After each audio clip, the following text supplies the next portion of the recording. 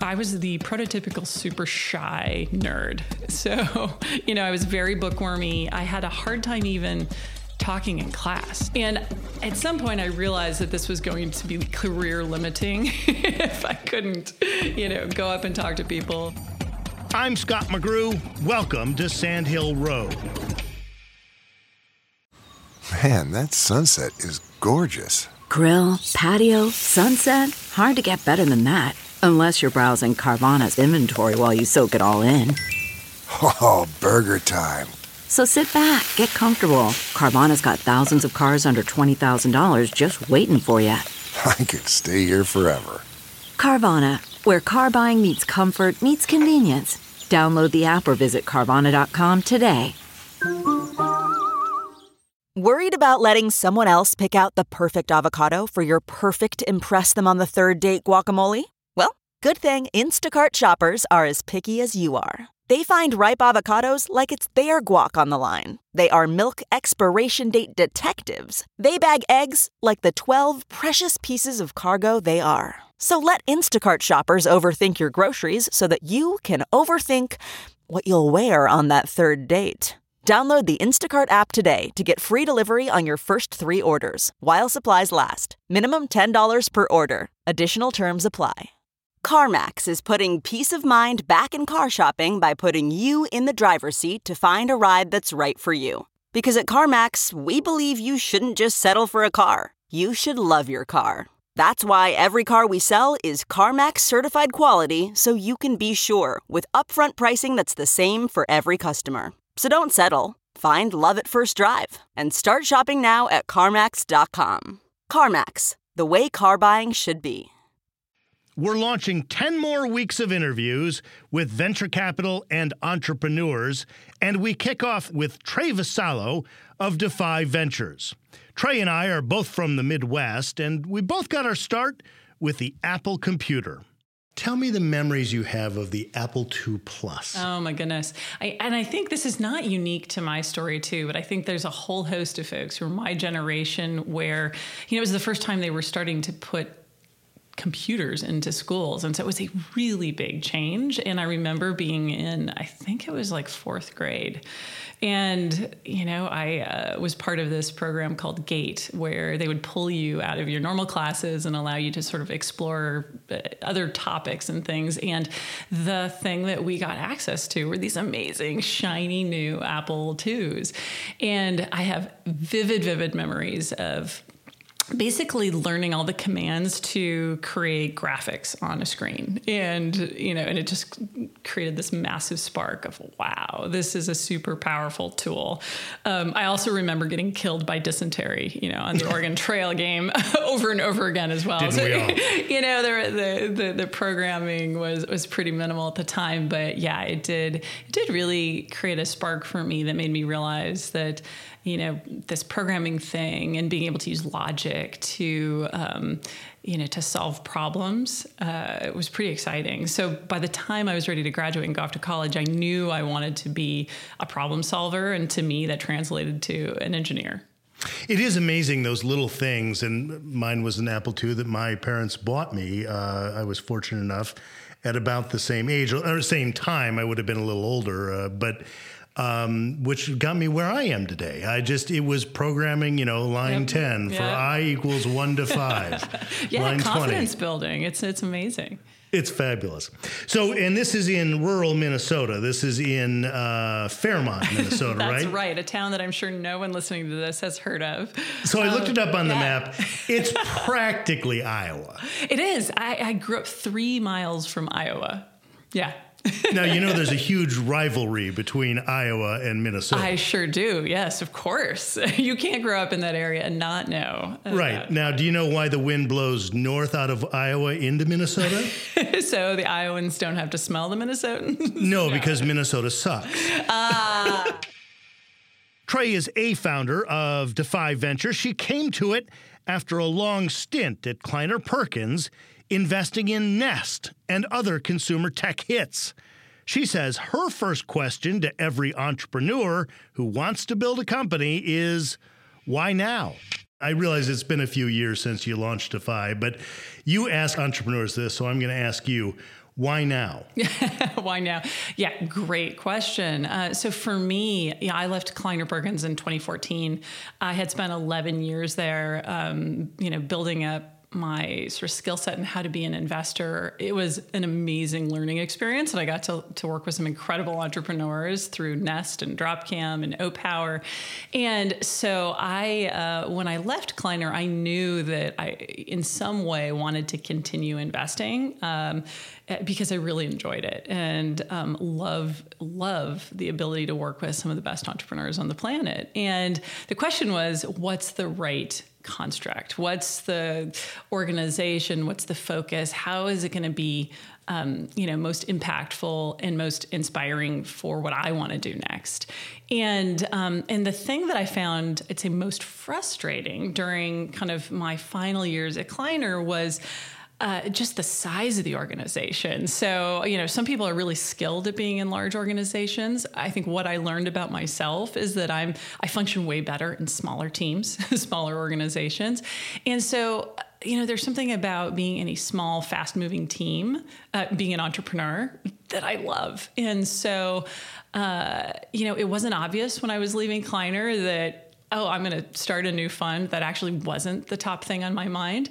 But as I started diving in and understanding, how am I most valuable to entrepreneurs without the Kleiner brand and without the Kleiner pocketbook, I realized it's this early stage, the coaching and the empathy and the product help. And it's everything that an early stage investor does and works with an entrepreneur to help them grow from a seed-backed company into something that's going to scale and get bigger.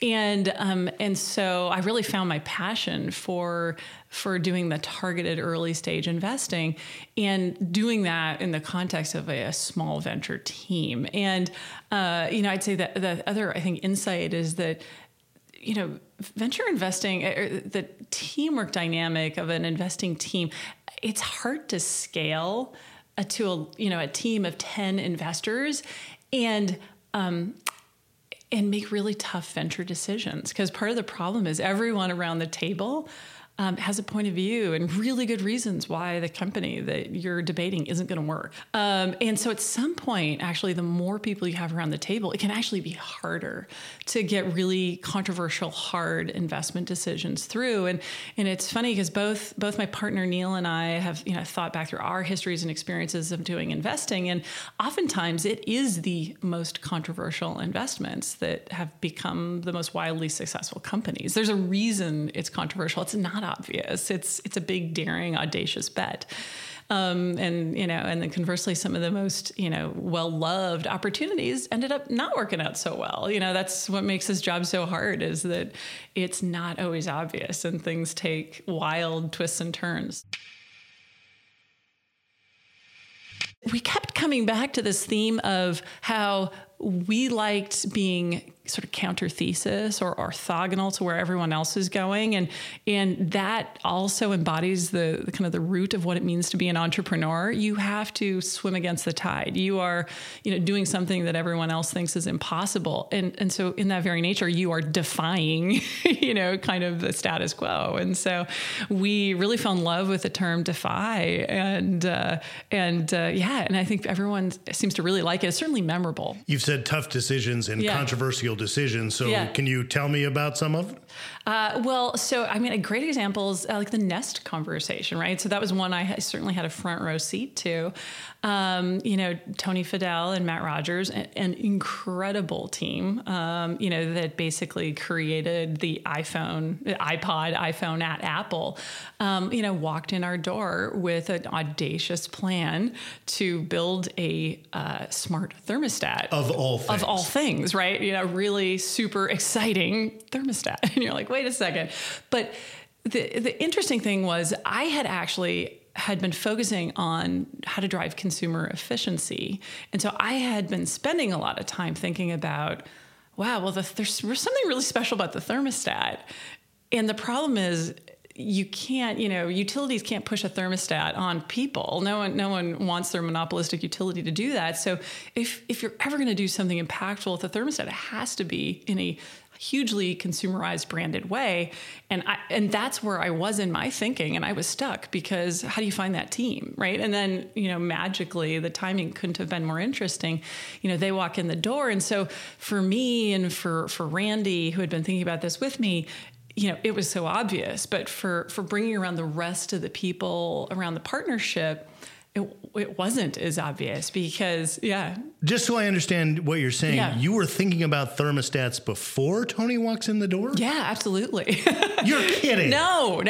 So I was focused on efficiency and how you could drive efficiency in kind of the energy sectors. And so I, in that time period, also invested in O-Power, which was more of a software platform for utilities. And so, when you spend time thinking about, okay, how do you help drive consumer efficiency? There are not too many places to go. I was waiting for somebody to come in and pitch me a thermostat, and then somebody did story is one of the least likely stories I think I've ever heard in Silicon Valley. It is kind of crazy. And in fact, we had been looking at, can we even kickstart a company in China and just kind of get something made over there for cheap, or buy something and then hack software on top of it? And thank goodness Tony and Matt came through the door, because that would have been a terrible product and experience relative to what they built. I think if you told somebody, there was going to be a $200 thermostat, and people would buy it, lots of people would buy it, they would have thought you were crazy. But it's that when you turn the wheel, it is so excellent. The design is so wonderful that it just sort of speaks to you, and it's a thermostat. Yeah. You were an engineer at IDEO. I was, yes. What is it about the Nest thermostat or the Owl camera or the things that you've invested in that really speak to you? Well, I'd say once a product person and a product thinker, kind of always a product thinker. And the thing that I learned at IDEO was putting the customer first and always making sure that no matter kind of what you're building and designing, that every single decision is happening in the context of how the user is using the product. And so it's really focused on creating that delight, the product delight. And that is something that, is hard to, I don't think you can learn that in a textbook. You learn by doing. And there are a few companies that get it really well. And Apple clearly has mastered the creating consumer delight. And Tony and Matt had that vision for creating consumer delight. And that means, obsessing about details in absolutely everything. It's not just how something looks, but it's, how the unboxing process goes. It's, every little detail in the flow of the software and the process to buy the product. There's no thing that's left kind of untouched at that point. And not all entrepreneurs think that way. And so I'd say, the thing that I took away from my experience at IDEO is that, building a product requires that obsession on the customer, but it also requires a massive amount of iteration. And I think a lot of people, who aren't in the startup world or who haven't built products before sort of think you kind of have a direction and you go, but the reality is you think you're building the right thing, and then you are constantly testing and tweaking and iterating. And you want to do as much of that as early as possible to figure all that stuff out up front before you get too far along. I learned how to do that at a product level at IDEO. And then I went to business school and I co-founded Good Technology, and I got to do that at a company level. And now I get to do that, at a multi-company level by, at least helping and working with entrepreneurs who are going through that process daily. That's not just the sound of that first sip of Morning Joe. It's the sound of someone shopping for a car on Carvana from the comfort of home. That's a good blend. It's time to take it easy, like answering some easy questions to get pre-qualified for a car in minutes. Talk about starting the morning right. Just like customizing your terms so your car fits your budget. Visit Carvana.com or download the app to experience car shopping the way it should be. Convenient, comfortable. Okay, picture this. It's Friday afternoon when a thought hits you. I can spend another weekend doing the same old whatever, or I can hop into my all-new Hyundai Santa Fe and hit the road. With available H-Track all-wheel drive and 3-row seating, my whole family can head deep into the wild. Conquer the weekend in the all-new Hyundai Santa Fe. Visit HyundaiUSA.com or call 562-314-4603 for more details. Hyundai, there's joy in every journey. Okay, picture this. It's Friday afternoon when a thought hits you. I can spend another weekend doing the same old whatever, or I can hop into my all-new Hyundai Santa Fe and hit the road. With available H-Track all-wheel drive and 3-row seating, my whole family can head deep into the wild. Conquer the weekend in the all-new Hyundai Santa Fe. Visit HyundaiUSA.com or call 562-314-4603 for more details. Hyundai, there's joy in every journey. One of the things that I think is also beautifully designed is the Eero. This is the internet with the little devices throughout your house. You were an early investor in Eero and then sold to Amazon. How did that come about? Does Amazon just call you on the phone and say, or Eero on the phone and say, hey, we think we'd like to buy it? Yeah, well, I was a seed investor in Eero. So it was actually the first investment that I did after I left Kleiner. Oh, so this turned out pretty well. So it was funny because, I had done Dropcam and Nest at Kleiner. And so obviously, I'd spent a fair amount of time thinking about technology in the home, and the limiting issue for Nest and Dropcam working well was you had to have reliable and relatively fast home Wi-Fi.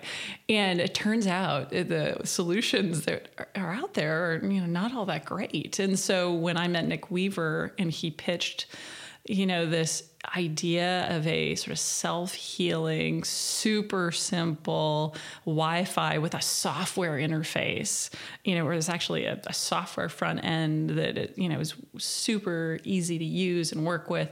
It just made complete sense. So, so that was part of what got me excited about, investing in Nick and then, I got to be an early beta tester as well, which I always love. I think this goes back to my IDEO days, right? So really getting in there and understanding the product.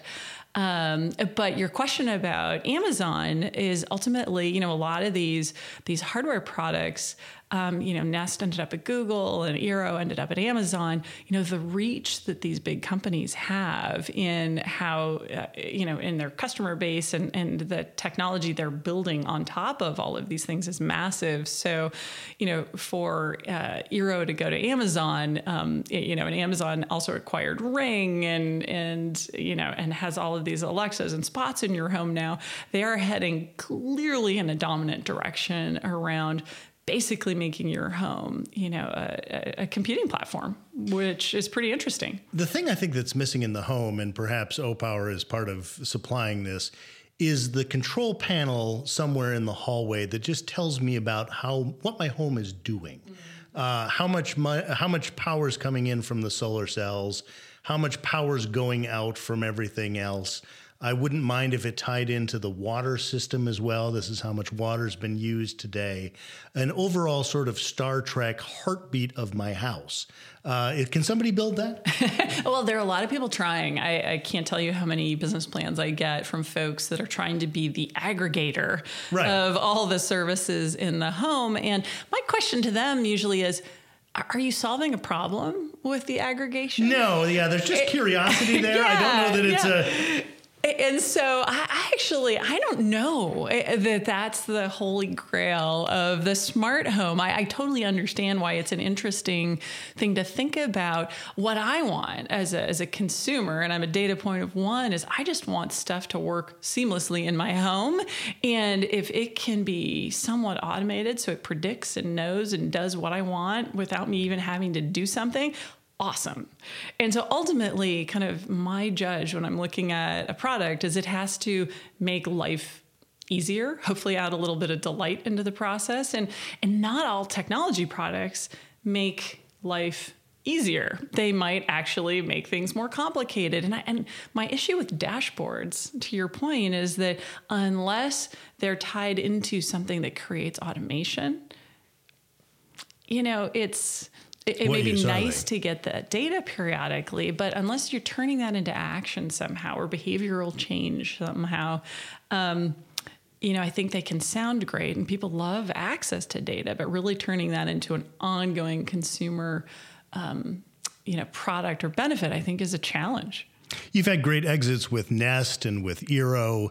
You're an investor in OwlCam, which is a dash cam in the car. Very smart dash cam. Smart dash cam. Yes, smart dash cam. It's the Nest of dash cams. It is, yes. At what point do you start to think about an exit, or do you even consider that? Is this at what point do you think we're going to build this into the largest dash cam company in the world? Yeah. Or we kind of have our eye on Ford to sell it to Ford? Boy, do I wish the world worked like that. We want to sell it to this company. No, it does not work that way. I think the goal that we always have is, we want to build the most value. And sometimes the value comes earlier than you might expect when a strategic or potential acquirer comes by and says, yes, we see the value of combining our distribution or our, cars with your product. And we think that 1 and 1 is going to make 5. and that's fantastic. But I think if you build with the intention of being acquired quickly, that is not a good place to be, because, as we all know, the likelihood of the stars lining up for those things to happen is very, very low. And so in the case of OwlCam, this is another story of backing an amazing group of folks. So Andy Hodge, the CEO at Owl, I actually worked with at IDEO many, many years ago. So I've known him for a long, long time. He went off and actually was working with Tony Fadell on iPod and Apple iPhone and iPad. And so he's one of the select crew of folks who've really, gone through that transformative consumer product process of developing these great products. I recruited him to Dropcam a few years ago, which was a company that basically allowed you to put cameras in your home and have peace of mind and watch what was going on and record things if anything kind of goofy happened. And so Andy came and helped us with Dropcam and was inspired by, wow, when you put software on a smart camera, you can do some really interesting things. And the insight around Owl was, when you look at what happens from a sort of damage and liability and casualty, and if you just look at the sheer dollar amount of auto versus home, it's like 10 times higher in auto than home. Yet no one, home security systems are all over the place, but no one has them for cars. And partly because there just hasn't been the technology to be able to do anything proactively as a consumer. And now that technology is where it is, and you can put a super powerful cell phone-like product in your car that is smart enough to record everything it sees, know what's important, send certain things to the cloud, alert you on other things. There's a lot of intelligence going on in the product, and a lot of data that it is handling that you couldn't have managed even a few years ago. And you frankly need the LTE networks and the 5G networks and all of that to make the product work well. But their smart dash cam now has over 150 million miles of data and great videos. And great videos. I mean, these guys get crazy videos every single day now of amazing, wacky road rage incidents, really funny, cute car karaoke videos, that kind of thing. And most importantly, though, it puts power back in consumers' hands. Whether it's your car getting bumped in a parking lot, you weren't in it, but it records it and you know what happened and you at least have peace of mind. Or you get into an accident and you have, at the point of the police officers talking to you, an absolute recording of exactly what happened, so you can determine fault at the point of the accident. So that's kind of where OwlCam is at, and now they're really extending into fleets at this point. So Owl and Eero and Nest are easy to understand stories. It's very quickly apparent to me why I desire these devices. Engineers oftentimes have trouble telling stories. That's just part of the beast, right? Yes. You yourself said you came out of your shell at Stanford. Yeah. This was something I recognized that I graduated with a bachelor's and a master's in mechanical engineering, but with really a focus on robotics. And I was the prototypical super shy nerd. So, I was very bookwormy. I had a hard time even talking in class. So raising my hand to answer a question was like mortifying to me. And at some point, I realized that this was going to be career limiting if I couldn't, go up and talk to people, if I couldn't talk out in a group. And so I forced myself. When I went back for business school, I said, all right, Trey, you're going to really push on your kind of MO this time. And you're not going to just try to, get the best grades.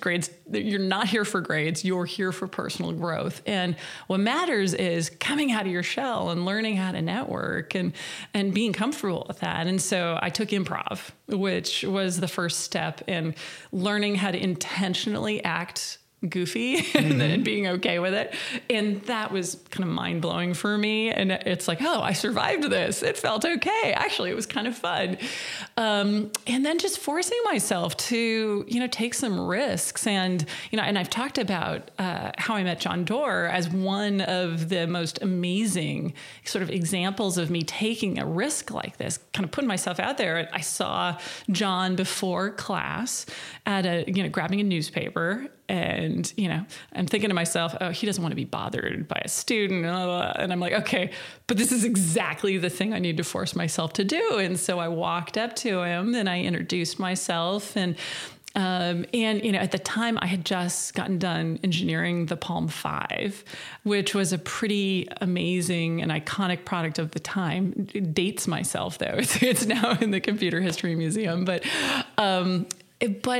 I basically just leaned into, hey, I just got done launching this incredible product and, wanted to ask you if there are any companies that you know of or folks who are working on companies in this area where they want to connect these products to the internet. It was kind of an obvious thing that was starting to happen, but hadn't really happened yet. And that turned into him connecting me with my co-founders of Good Technology. And then ultimately being able to become an entrepreneur, all because I, basically was able to rally the courage to put myself out there and go ask someone who, is just larger than life and an incredible person, for advice. I used to think of venture capital as money that you use to buy desks and rent an office and buy some plants for the front office and, maybe build an assembly line. Right. I'm beginning to understand venture capital is for mitigating risks, getting rid of the things that are going to bring your company down. Is that a pretty good understanding of it? Yeah, in fact, working at Kleiner, John used to say, one of my mentors, John Doerr, always used to say, it's about the money you're taking in this round is all about going towards the top 3 risks that are going to kill this business that you want to figure out how to get off your plate. And so a good CEO not only is inspiring the team and is touting this incredible vision of what they're building, but they're simultaneously keeping laser focus on the top set of risks that are going to kill the business or are going to hurt the business, and absolutely focusing on how to mitigate those risks or work around and ultimately put those risks to the side. So, it is all about figuring out how to,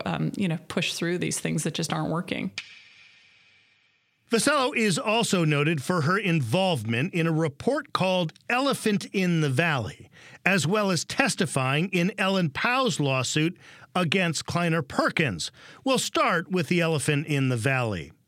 A study of 200 women with at least 10 years' experience found 84% of women had been criticized as being too aggressive. 82% experienced clients or colleagues addressing their male peers when they should have been addressing the women. And 60% received unwanted sexual advances. You've had to deal with some of this yourself. I think anyone, yes. Yeah. Clearly the data shows that it's more systemic than I think any of us understood or believed. So, and, I was part of the Kleiner Perkins trial, and my process of sharing my story of having to deal with some harassment issues basically caused this incredible outpouring of folks who reached out and said, "Thank you for sharing your story. The same thing happened to me." And it was this interesting catalyst for me where I was like, "Oh, I didn't do something wrong." Because inevitably when this stuff is happening to you, no matter how you handle it, you're like, what am I doing to cause this? And so at some level, there was this relief that, oh, I'm not alone. I'm not the only person who's had to deal with this. But then there was this shock that, oh my goodness, this is like an epically large proportion of people and friends. It felt like over half who've had to deal with a lot of stuff. And so that inspired myself and Michelle Medansky and a handful of women. We're like, we can get this information. I'm curious now. Let's go figure this out and at least get the information out there in a way that's not that can stimulate conversation and help move the conversation forward, as opposed to just try to have people point fingers. And so, yes, we did the survey. We got a bunch of amazing responses, and it helped catalyze a whole host of interesting conversations. And this was a few years ago now, because this was right after the trial, which I can't remember. I think that was 2014 or 2015. And I think the numbers came out in 2016. Yeah, that's right. They? Yeah. Do you think because the Me Too movement has since happened, that if you went and ran these numbers again, they would go down because the world is a better place, or go up because the world does a better job of reporting this? Yeah, I think that, this was not an academic survey, and it was not, hugely, we surveyed a bunch of folks for their for their emotional responses to these questions. And so I think there was no reason to withhold answers here. So I don't think that people were holding back. So I do think that was fairly representative at the time. And I like to think that given all of the conversation today, that these trends can only get better. It's hard to get much worse. And, and people are not talking about it. And so I think that's the big difference, is that if you go back to 2016 and earlier, people just weren't talking about these topics publicly. I do sometimes, when I'm doing interviews, struggle with the conversations about gender equality and things, because I find myself asking women about them and not men. That's right. Yeah. Yeah. Now, you're the one who authored the study. You know what I mean? So totally. I'm going to be defensive here in some totally. point. I talked to this person about this investment. I talked to Trey about Eero and Owl. And, oh, by the way, let's talk about gender diversity. Right. Does it ever... Which would you have preferred? Well, I think the important thing is, that it's not just that, right? So I think the important thing for me is, first and foremost, I want to build a successful career. I want to work with amazing entrepreneurs. I want to help lots of people. And if part of that platform includes helping bring up, some topics that might be hard and complex to have a conversation about, I'm okay with that, as long as that's a subset and not the lead on everything that I do. Trey Vassallo, co-founder of Defy Ventures. Now, before we go, I want to go back to something Trey had said earlier. So for me and for Randy, who had been thinking about this with me, it was so obvious, but for bringing around the rest of the people around the partnership, it wasn't as obvious because, Just so I understand what you're saying, you were thinking about thermostats before Tony walks in the door? Yeah, absolutely. You're kidding. No. Randy is Randy Komisar, and we've talked to Randy on this podcast. Just check the previous interviews for that. And Tony, as Trey mentions, is Tony Fadell, the creator of the iPod and, of course, the Nest thermostat. I look around and I just see so many products that once you connect them and once you add smarts to them, you're going to see innovation all around. You can find a talk with Tony on my television project, Press Here. Archives of that interview are available at pressheretv.com. Next week on the podcast, you have 40 seconds. Hold on. Doors are closing. And okay, Matt, what is corporate venture capital? We join Salesforce Ventures' Matt Garrett in an elevator for a real-life elevator pitch. Sandhill Road is written and produced by me, Scott McGrew, produced and edited by Sean Myers, and executive produced by Sarah Bueno and Stephanie Adruni.